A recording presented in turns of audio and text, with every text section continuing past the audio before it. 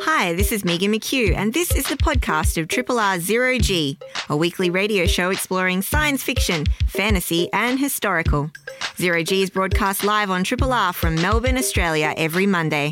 Hope you enjoy the podcast, and feel free to get in touch with us via our Facebook page or the Triple R website.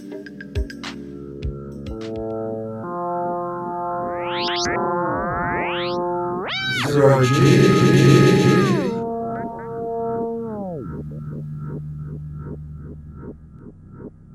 G'day. Welcome aboard Zero G, science fiction, fantasy and historical radio for episode number 1261, which is entitled They'll Be Back. Our podcast title is Pods Bodkins. I am Rob Jan. And Megan McHugh. And here we are, another day of Zero G. If you are out there on holiday, I hope you're enjoying yourself. Yes. Or Indeed. On an unauthorised sickie. Well. Okay, what do we got today? I'm going to look at Terminator Dark Fate, which was very weirdly abbreviated on the cinema marquee. You know how they have the digital crawl above the ticket thing?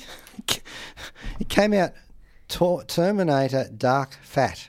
I have no idea what they're doing with all of that. Oh, dear. And we also have probably Into the Tall Grass. Yes, a King adaptation. They're very big right now. Mm-hmm. And speaking of kings, yes, we have The King, which is on Netflix as well. Into the Tall Grass is also on Netflix. Yep. So these have all just dropped. And I'd really been looking forward to The King. If my Shakespeare, because I'm fascinated by the SCU, the Shakespearean Cinematic Universe. Yes, indeed. And it's an exciting concept. And Timothée Chalamet, very hot right now. Is he really? Yes. I can't understand that, apart from the fact that he's Paul Atreides in the new Dune, but that hasn't dropped yet. No, it hasn't. People are very excited about that. But he hasn't been in very much genre, so I feel like... Were you familiar with him before you watched this? No. Not really, apart from Interstellar. But he is the latest ingenue male actor, so... Well, speaking of the ones who weren't the latest, Tom Hiddleston played Henry V in that Hollow Crown series, which was a much lower budget than a motion picture. And it really felt like it was, but not in a bad way. I grew up with... Shakespeare, BBC Shakespeare on the weekends, playing on telly, and a lot of those were modest budgets. So if you're going to fight, cut away from a battle scene kind of stuff, or I seem to remember they used a tapestry. Oh, that's kind of cool. Good idea. Yeah. I mean, it's the mother of invention, is it not? Just a quick sidebar, because I'm not very familiar with any of the Henry. Henrys. Henrys. What is your sort of go-to favourite Shakespeare that you would always want to see an adaptation of? Oh, that's a really difficult question. I've got a bunch of them. Yeah, right. So the bunch of them includes Henry V. Yeah, sure.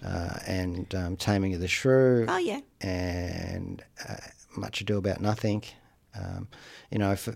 And Macbeth. Macbeth is probably my... I'm trying to find some wood to knock on, but there's nothing.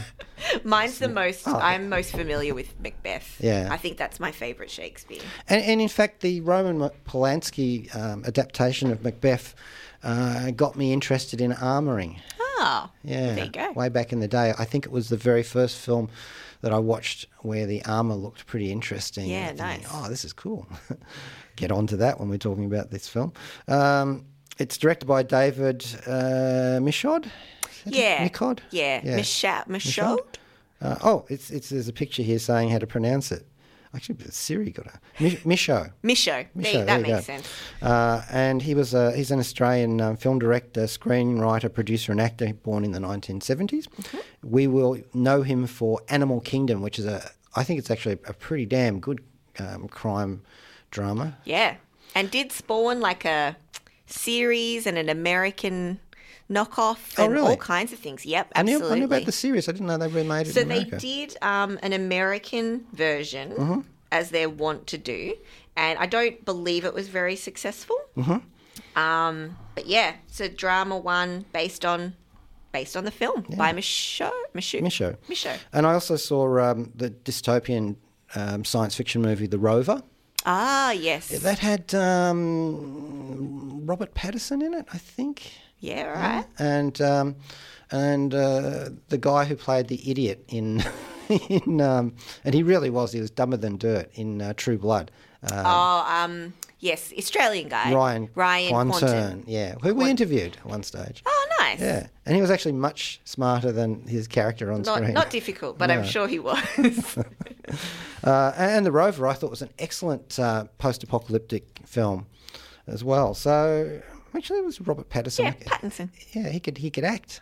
He can act. He can act. This is my pet peeve. Yeah. People dismissing him for Twilight offhand. Yeah. For Twilight, a film he did like a decade ago or more. Was he any good in it? Really? I mean, he's not given much to do. The whole role is to be pretty and die. But I honestly think he's more than proven himself since then. He takes challenging, weird roles. Mm-hmm. He's very method from what I gather, hearing stories from him on set. He is he takes chances. I feel like to dismiss him because of something he did when he was up and coming is a fallacy. That's all I'll say. And we not only mention him because of all of that, he is in this film, the King, he is. as well. What a role in this film. So I can actually say I've seen David Michôd's 4 feature films now. There you go. Animal Kingdom, The Rover, and War Machine. That's the one with Brad Pitt. Yes, that was another Netflix production, I believe. It's about, was it Afghanistan, and a general and how he sort of felt a cropper in the system. And now that I think about it, I can see he does have a bit of that distinct style. The cinematography in those films is quite similar. So what happened was that David Michôd and Joel Edgerton, yes, another Aussie that we know and love, sat down and co-wrote The King. So what they basically tried to do is actually followed along a fairly familiar path for adaptations of Henry V for the screen. They pulled out some bits from Henry IV, Part 1 and Part 2, and put it together with Henry V. And usually the reason they do that is to pull out the bits about Sir John Falstaff. Yes. Shakespeare's great tragic comic turn. And Edgerton plays Falstaff. Yes. That's one of those roles that a lot of actors really like to have a crack at. Yeah. Especially when they get a little bit older. Yeah. Orson Which Welles, Joel Edgerton is not, but I think he still does a fine job. Orson Welles felt so strongly about it that he actually did Chimes at Midnight, which is a film about Falstaff. Yes, and that's sort of another mishmash compilation, of bits and pieces, because Falstaff appears obviously in a couple. And it's a beautiful, relatively low-budget film, Chimes at Midnight. And I actually kind of wish they'd gone more that way in this one. There's a lot of things I wish they'd done. Yes. Okay, so moving along. And I didn't realise this was an Australian production until I saw Blue Tongue Films in the credits. I mean, there's a lot of Aussies attached to this, and, don't be fooled, I guess, by the big name attachments. So they've actually done a medieval film, essentially, because it's about Henry V. Timothy... And Chalamet? I didn't know his middle name was Hal.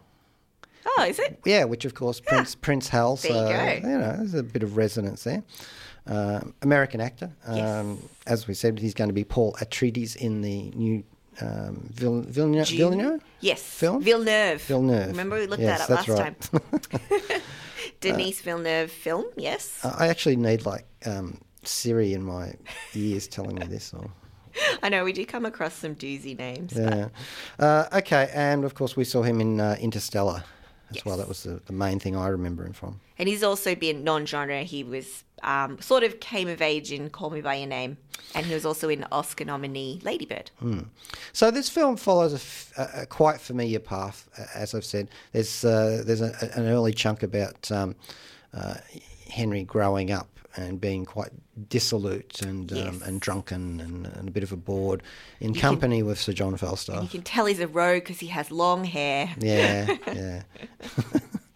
And later on he becomes the king. This is not a spoiler. No, I feel like it's pretty clear. And has a complete sort of sea change of personality. And that's really the dichotomy of the Henry character. Shakespeare plays it quite deftly. There's reasons and non-reasons, and just this is how a king behaves. And of course, old Will was writing Henry V as a bit of Elizabethan propaganda, so he had to be careful. Probably more careful than our writers are today, because he could get his head chopped off. Yes. But nevertheless, he still gets some palpable hits in Henry V about power. And you know, of course, that Shakespeare was quite adept at speaking to power and speaking of it. That's what would be so nice to glean out of adaptations like this is, you know, the different politics and power dynamic and how it all plays out. I think that's usually quite a good tension, but usually. So what they've actually done here, it looks to me like they're trying to do Shakespeare without the dialogue. Which I think is one of the core downfalls of this. Yeah. In that it's not replaced with dialogue of the same tension. Yes, I don't think. or calibre, for that matter. Yeah, well, quite frankly. Yeah. Okay, we've also got Lily Rose Depp, Johnny Depp's daughter. In it, and you can actually see that when you look at her. I mean, that's always magic to me. I was like, oh, you're Johnny Depp's daughter. I do enjoy that they got some French speakers to do some French speaking as well, because Chalamet's fluent, as is Depp. And of course, Robert Pattinson is in here playing the Dauphin of France. Dauphin. Who, for a dolphin, doesn't swim very well. Or stand very well in mud. Actually, that's a very straight down the line interpretation. They always send up the Dauphin. Do they? Yeah, always. That's interesting, because I read a little bit about this after I'd watched it, largely because Pattinson's performance has been much talked about. Much. They always make him slightly effeminate. Yeah. And decadent. And a bit comically, like, over the top, I suppose. And a bit bumbling and Pattinson arrogant. Leans into that quite well, I think. Arrogant as well, always. And we know this is not unhistorical in some portrayals. Elements. Yeah, I think that's very interesting because But you know, in essence, it means you get to make him the despised villain. Yes. Yeah. And he does bring a bit more excitement into the piece. Ben Mendelsohn, the ubiquitous Ben Mendelsohn. Yes. Always playing a questionable figure. Yes. One day I want to see a movie where Mendelsohn plays a kindly grandfather. He's playing Henry's dad. Yes, Henry IV. But he's so great at those meaty, insidious roles, I think. And let's be honest, this is the fifth film in the franchise. Yes. Wow. Henry V. I reckon they'll get the bugs out of it by the time they get to Henry VIII. You'd hope. All right, enough levity. I feel like we have to have some levity in it because there's not that many chuckles in this film. There's no chuckles. So, okay, they filmed it over in England and in Hungary. And, you know, around some scenes in Berkeley Castle in Gloucestershire. It looks beautiful. I think it looks great. It looks grubby. Yeah. It looks authentically medievally grubby. Very dirty. I agree. I think it felt very of the time. I have no problem at all with the way it looked and felt and all that sort of stuff. But there are some problems. I'm curious to see what you thought of it. You watched it on Netflix too? Yes. So I watched it on Netflix and I had gone in not knowing really what to expect. I was looking forward to watching it because I do like Chalamet. I wanted to see how he'd go holding up a film by himself, essentially. I found it dreary. Yeah. And not good dreary. Like, not uninteresting. I think. Yeah. And I think I like the idea. I mean, obviously, a lot of Shakespeare stuff and a lot of movies in this ilk, you can do it with very few battles. It doesn't have to be sexy. As long as you have very good dialogue and you really understand the motivations of the characters and the interactions with each other and how, you know, that all works, you can still make a nice tension there. But I just found a lot of this was quite flat. And there was a lot of talking. And even when things would happen... I mean, the latter half is much better, I feel, in terms of pace and getting the viewer interested. Well, you've got a battle. Sorry? You've got a battle. Yes. Even then, the battle, I found myself wondering, how close are we to the end? Like, what is this film doing. Yeah. Because it's a bit overlong. It runs over, 2 hours, 15 minutes maybe? Yeah, it just didn't grab me. Have you seen Henry V on stage? Or No, so I'm not very familiar with it. Okay. So perhaps if I had been looking out for touch points of things I wanted to see portrayed, that would have been good. Or if I had an understanding of some of the relationships prior.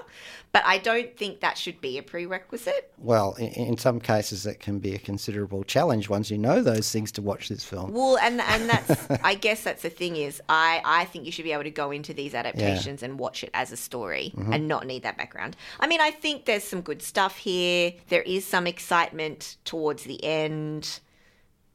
It just lacked an eternal essence, I think.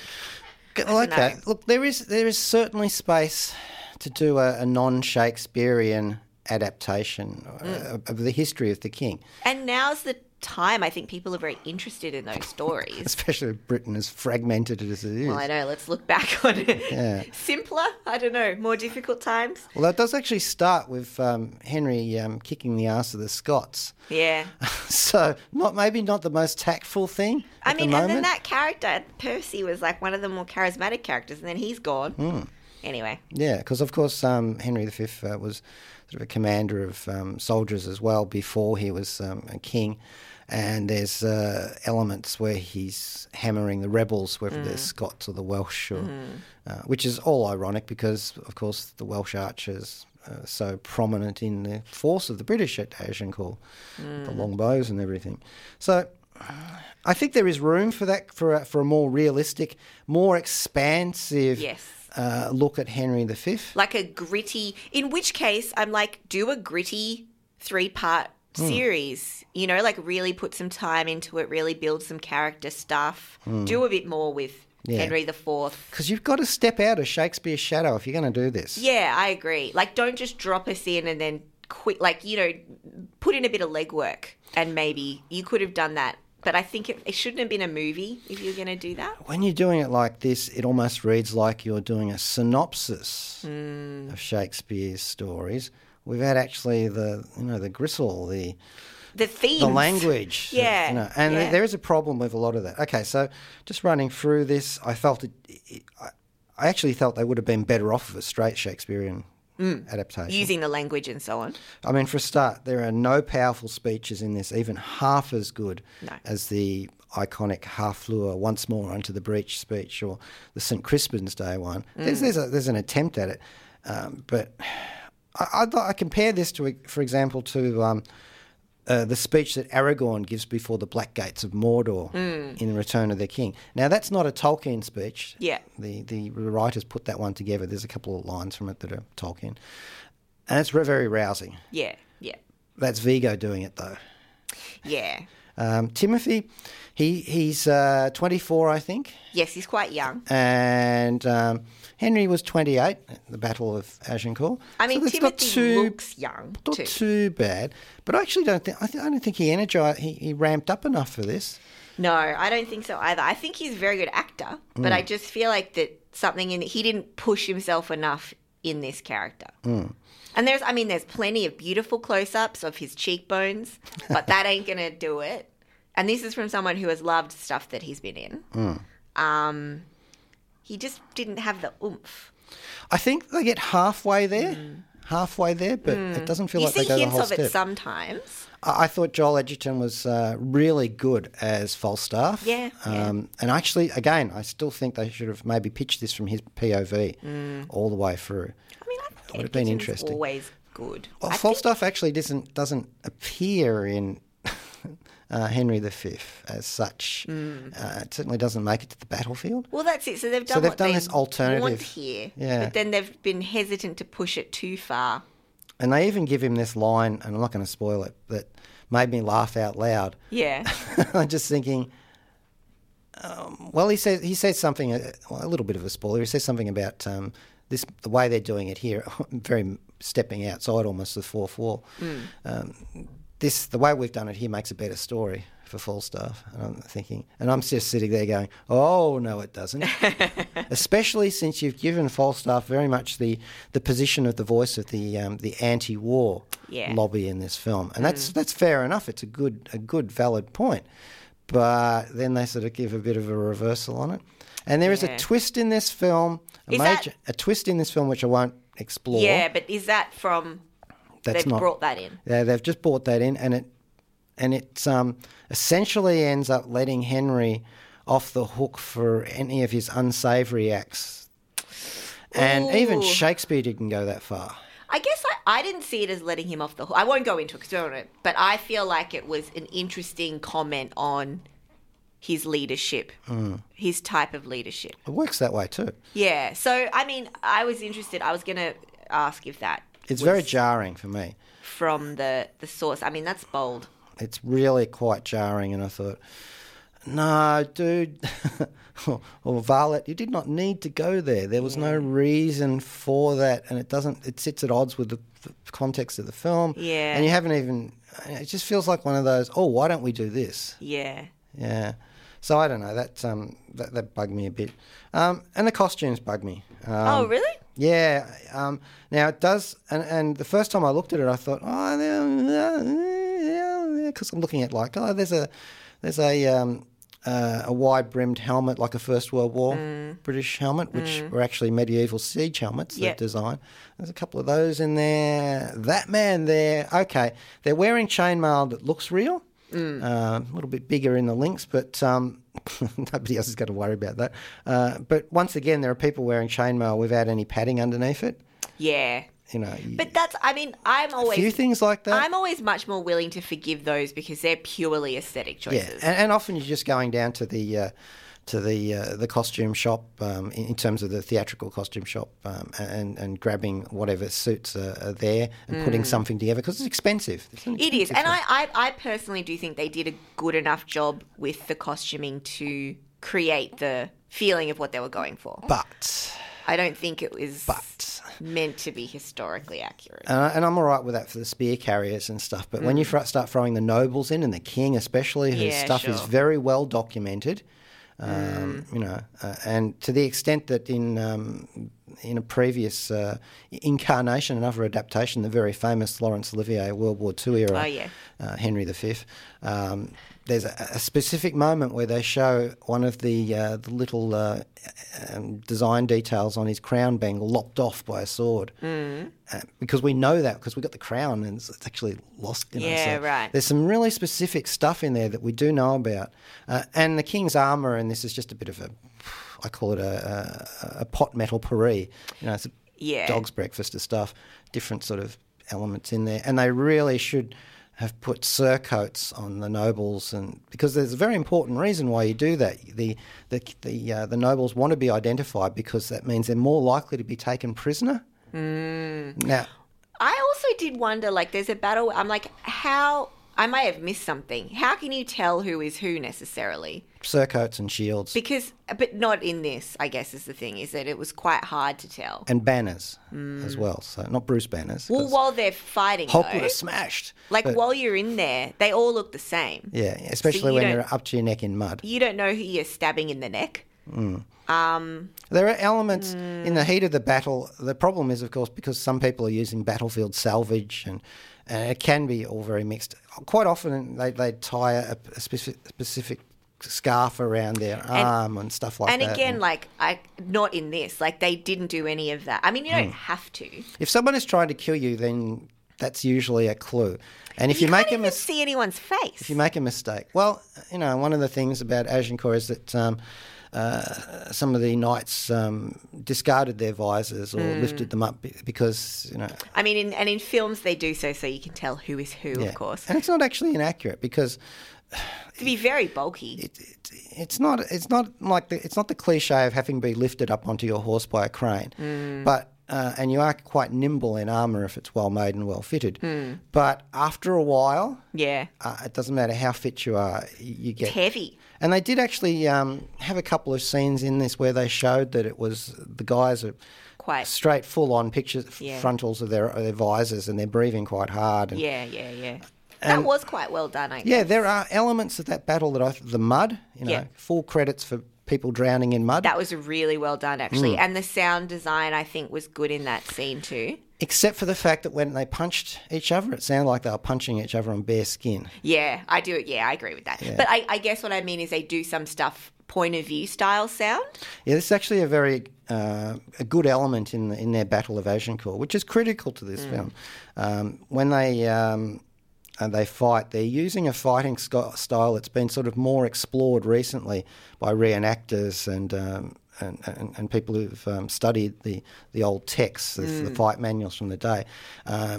You probably noticed it looked very brawly. Yes. Lots of wrestly grabs and things. Less big sweeping movements with the swords. Yeah. And more short gripping the sword and thrusting the blade into the faceplate. Up close, very close. Hitting them with the crossguard and the pommel right up, very, very brawly. Yeah. And that's actually something that they've had a good advisor there. Yeah. And that makes sense, I think, that style.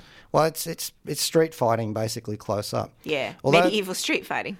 Although everyone seems to forget that they were actually an army. Yeah. And that some people actually did fight in formation and help their mates and stuff.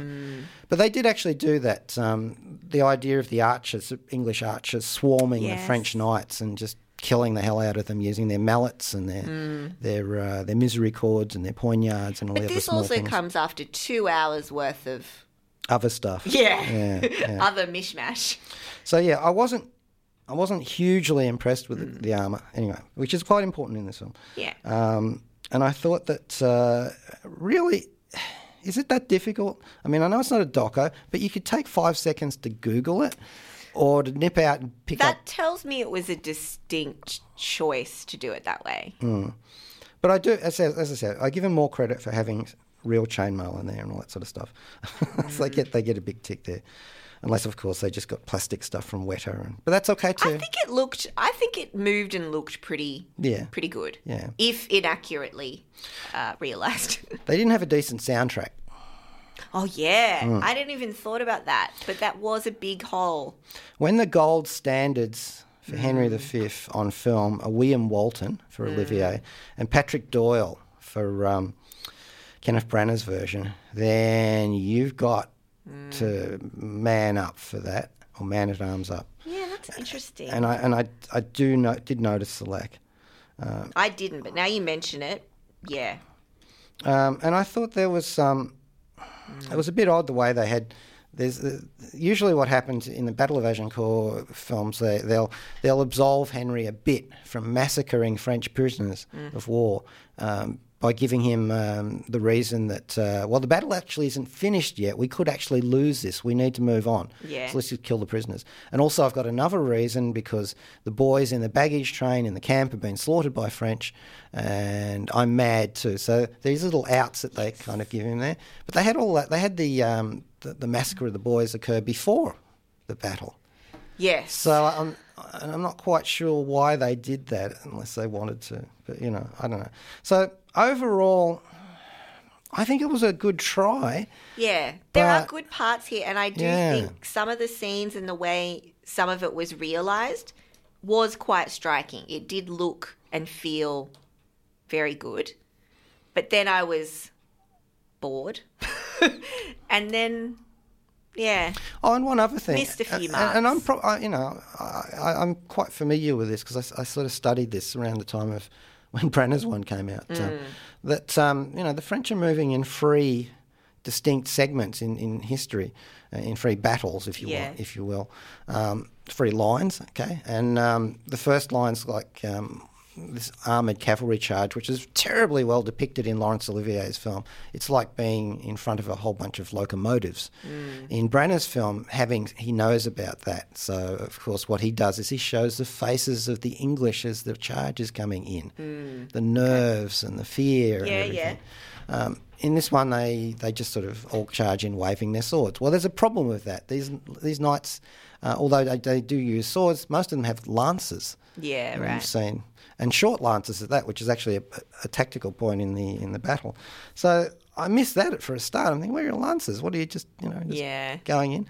And there was no stake wall that the archers had set up anywhere, or And there was only one battle of French troops. Yeah. And part of the whole Agincourt thing is that the first wave gets embroiled in the mud, and they turn to flee, and they flee straight back into their own second wave. Well, and that would have been more tense and interesting to do that. I guess, it's like, oh, Rob, you've read too much about this stuff, or maybe not enough. But the point is that if you're going to make it historical, then there's plenty of stuff in the history that you can use. Even in the fog of war, you can pick out details. Like before the battle, Henry makes a point of telling his soldiers that the French have declared that they will cut off the bow, the string pulling fingers of the archers when they catch them.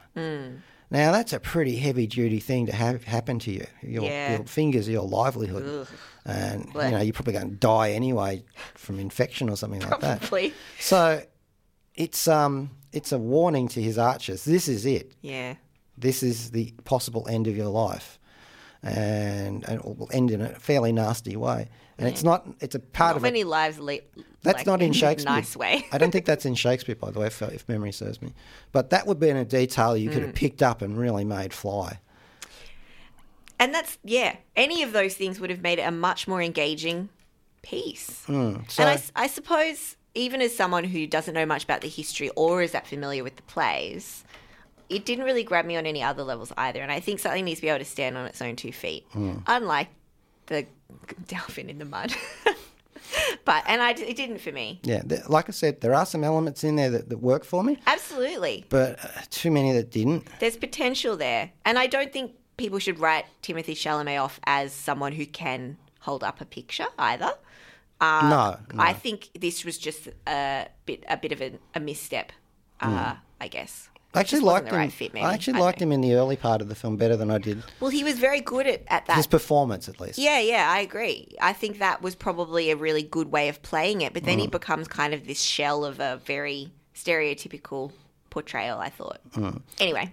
This lags behind, to me, more conventional Shakespearean adaptations. Laurence Olivier's magnificent Henry V is a joy to watch, even if it is full-on World War II British propaganda. And I don't think to do a good adaptation it has to be 100% faithful. And Kenneth Branagh's is the gold standard. It's energetic, it's alive. Branagh makes a pretty convincing but also common man type king, as it's Kenneth Branagh, Yeah. But he really nails everything in terms of the and his armour. His film's not all that great either, but at least there's some surcoats around. There's some life in there. And it's got Brian Blessed in armour, who looks kind of like, what did someone describe him as? Like a cement mixer is invading France. And it's got the great music, Patrick Doyle's magnificent music score. Music is a gap here. Yeah. And as I said, the Hiddleston one in The Hollow Crown, Tom Hiddleston's a fine actor. Yeah, he is. And he doesn't ever get, and the only time he ever gives a low-key performance is when he's in the MCU. All right, that's enough of The King on Netflix. I did enjoy wanting to watch it. Yeah. I did. All right, so I will play Henry V, St. Crispin's Day, the Battle of Agincourt. I'm not going to play the whole 14-minute track. This is from the Branagh Henry V, and it's by the masterful Patrick Doyle. This is Annie Lee. And I'm Maureen Kransky of the Kransky Sisters, and you're listening to Zero G on 3RRR FM. Lock up your meat safe and beware of the machine with the claw. There we have it. Beware of the machine with the claw. Henry V, St. Crispin's Day, the Battle of Agincourt. And that's all coming out of Patrick Doyle's score from... Really great track. Yeah, awesome stuff there. And I think that that beat there, I think that's just Brian Blessed walking towards the thing.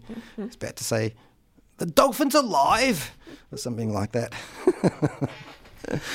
Okay, well, moving into Terminator. Yes. Dark Fate. The much-awaited Cameron-helmed version.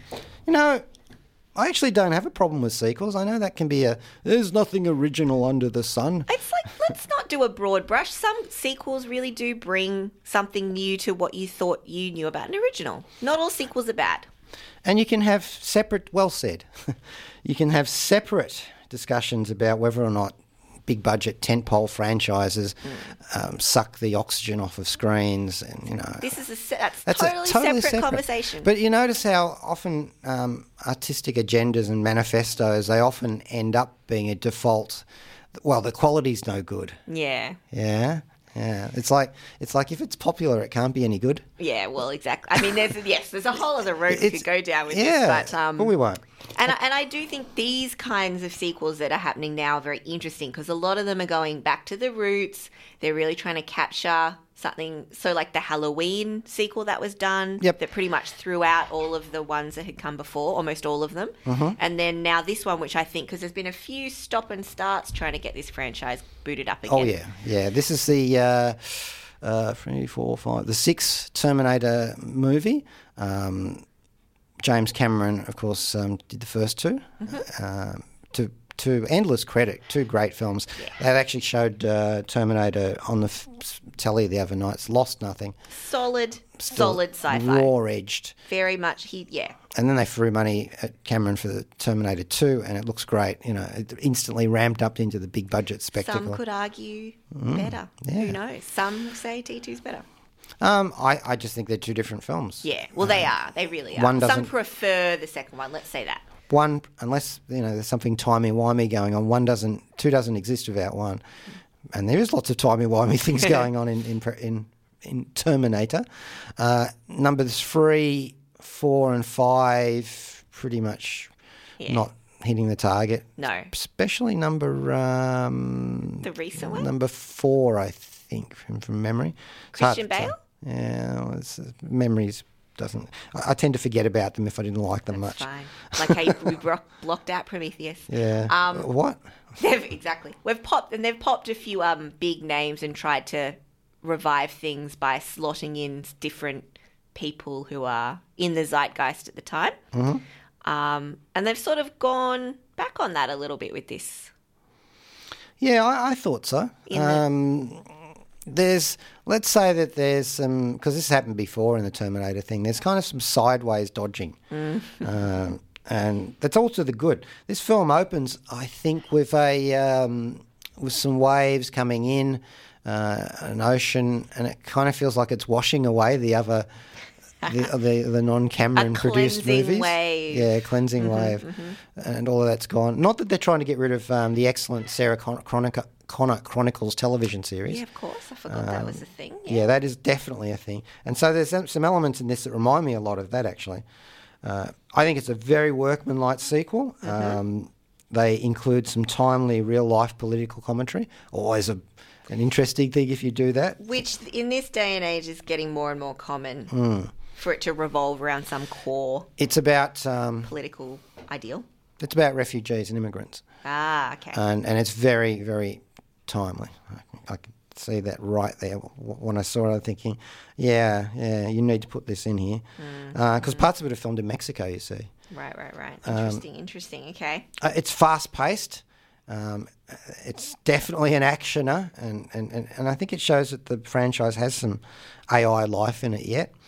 And it's really... When done correctly. Yes, when done correctly. It's a genuine pleasure to see Arnie and Linda on screen again in the same film after, 28 years? Yeah. Yeah. And she's looking kick-ass as well. Yeah, she's still Mrs. Sarah Connor. Yeah. The director, Tim Miller, of course, is our Deadpool man. Yes. Or Deadpool 1 at least. A big hit. Knows his special effects. And also he was the creator of Love, Death and Robots. Ah. Yeah. I didn't realise that. Yeah. How interesting. And he's done a lot of visual effects on video games too, which I think is pertinent to this film. Because Hellgate London, Mass Effect 2, and Star Wars The Old Republic. Interesting. And I can tell. So he knows quite a bit about what you need, the basic chassis for how this film needs to go together. And come together. Yep. Yeah. And in fact, as I was watching it, one sequence, I'm thinking, you know what? This would make a kick-ass video game. And sometimes you're watching a movie and that's a bad thing. You're thinking, this is a video game, first-person shooter. But I'm thinking, no, this would actually be really cool. I could see how this point here could go either way. This could be a good video game, I think is what you're saying. Look, I mean, it's a very fighty movie, and the fights, I think, work quite well. Especially, how far can I go into this? Well, just to roll back a bit, David S. Goyer is one of the screenwriters on that. He's Blade, Dark Knight trilogy, less happily, Man of Steel and Batman vs Superman, a lot less happily. He's also a co-writer of video games. And he also worked on Ghost Rider, Spirit of Vengeance. Okay. And so he knows how to work tongue-in-cheek. And also Nick Fury, Agent of S.H.I.E.L.D., that television film in the 1990s. Oh, God. Yeah.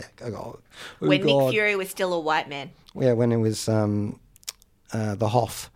I'm not kidding. Really? No, yes, it was the Hoff. Oh, yeah. And anyway, the fact that he worked on the script is interesting because he did play some Ghost Rider stuff because it got one of the Ghost Riders in it, the actor who plays Ghost Rider in Agents of S.H.I.E.L.D., whose name is, you'll probably get to it before I do, Gabrielle Luna. Ah, yes. Cool.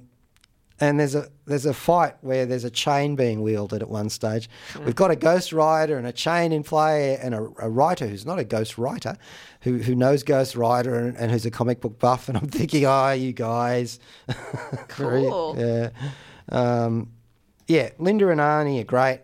You know, they're just walking into these roles as they were, but they're there. They're not dialing in their performances on this. That's good. You could tell that they're sort of thinking we're passing on the torch, maybe. Yeah. And so I enjoyed every moment they were on screen. In fact, they kind of blew away the other actors. Mackenzie Davis is appearing once again in another 80s reboot franchise because she was in Blade Runner 2049. Yep. But she's actually good too in this. She's playing a soldier character. Okay. And you buy it. You think, okay, you've got the moves. Pretty important, yeah. And Natalia Rees, who's not familiar to me, she's a Colombian actress, is quite creditable as a younger woman who's involved in this horrible future past thing that you just don't want to, because we remember in the original Terminator, it's like all this comes crashing into poor Sarah Connor's life. Yeah. This is what happens to her, to Gabriella Luna. Sorry, not to Gabriella, to Natalia. And Gabriella Luna is our new Terminator Rev 9, they call it. Right. And he is relentless and methodical. Alrighty. And to me, because I've seen him so recently in Ghost Rider, he actually feels just as dangerous as, was it Robert Patrick from Terminator 2? Yeah. Yes. Pretty sure that's right. And he looks the part, and I thought he did the role quite neatly. That's good. A few little bits and pieces in there. I didn't regret seeing this in any way, and I gladly throw away the other two films in the franchise. What came between, yes. Yeah, apart from the Sarah Connor Chronicles. In fact, there's a Zero-G fight in this film that I quite enjoyed. Oh. Would you recommend it for... Do you think it's just really for fans, or do you think it's something someone could stroll into without much? Well, the Terminator thing's so strong in pop culture. Yeah. And the fact that they do a bit of sideways stuff in this. Cool. You could probably pick it up as you go along. Okay. But it would be better if you'd seen 1 and 2. Yeah. And that's actually a clean way of doing it. See, with those two, you just go off and see Terminator Dark Fate. I'm sure movie houses everywhere are doing some kind of special screening combo. So, So yeah, I give it a I can't do an Austrian accent. Yeah. Nice. See the film now. Get to the cinema. Well, that's a good. I'm glad. Yeah, I am too. I look. There are no particular new moves in this film. Working from a stock standard formula. Well, a Terminator Terminator formula, formula. But in a lot of ways... Which allows me to say that the Grace Notes are the same because that's the name of Mackenzie's character in this. So but sometimes that's the way to go as well. Yeah, it felt like it needed that in this case. And it's still relevant. You know, we're still building machines that we want to turn into rolling, flying, hovering deaf machines. Robot dogs and stuff. AIs and stuff. And I think they did the Terminator universe procedural quite well too. Yeah. When there's a great world, you're always happy to revisit it. And they're benefited by the advancement of CGI. Yeah. Definitely. But it's not overused. No, I didn't feel like they overused. They lent on it as much as. That's good. But they probably did, and I just didn't notice. But then that's fine. Yeah, then that's subtle special effects. It's about our experience as viewers. But it just moves out and just takes name and kicks shiny metal butts, basically. Terminator Dark Fat, yeah. In cinemas now. I did call it Dark Fat then. I knew I'd do that. Dark Fat. And I'm not even going to. I don't want to know. I don't want to Google that in the Urban Dictionary. I don't want to know at all. Best not to know. Best not to know. Now we were going to talk about Into the Tall Grass, but I can see that's just not going to happen. But I will prep you for that because we're probably going to have a look at it now that we've watched it. It's a horror movie based on a Stephen King and somebody else, a novella. Yes. Mm-hmm. Joe... Hall or Hill or something? Or... Yeah, Joe Hill sounds right. Yeah. And it's basically... Joe Hill, yeah. Joe Hill. Set in a... but he's not a Silent Hill. It's set in a field of tall grass. Wait, let me guess. In a small town in USA. It's not even a small town. In a town of some type. There's a church. Hides a terrible horror. A church and a bowling alley, I think. So... It's a 2019 Canadian horror film directed by Vincenzo Natali, and it's based on the 2012 novella of the same name. It's on Netflix. It's on Netflix, so you might want to catch up with that because we will have a look at it. I think we're going to do a few King-worthy things soon because Dr. Sleep is out on the 7th of November, and I have just polished off the book as well, so hopefully we'll get to talk about those as well. All right, well... that's going to be about it for Zero G for today. And what we will do is... We looked at a lot of grim stuff today, didn't we? Yeah, fairly grim. Before Joe Brunatic will elevate our move into the stratosphere with Astral Glamour. And I almost called it Astro Zombies because that serial is on my mind at the moment. Astral Glamour, in any case, with Joe Brunatic coming up next. And I guess we can go out with... I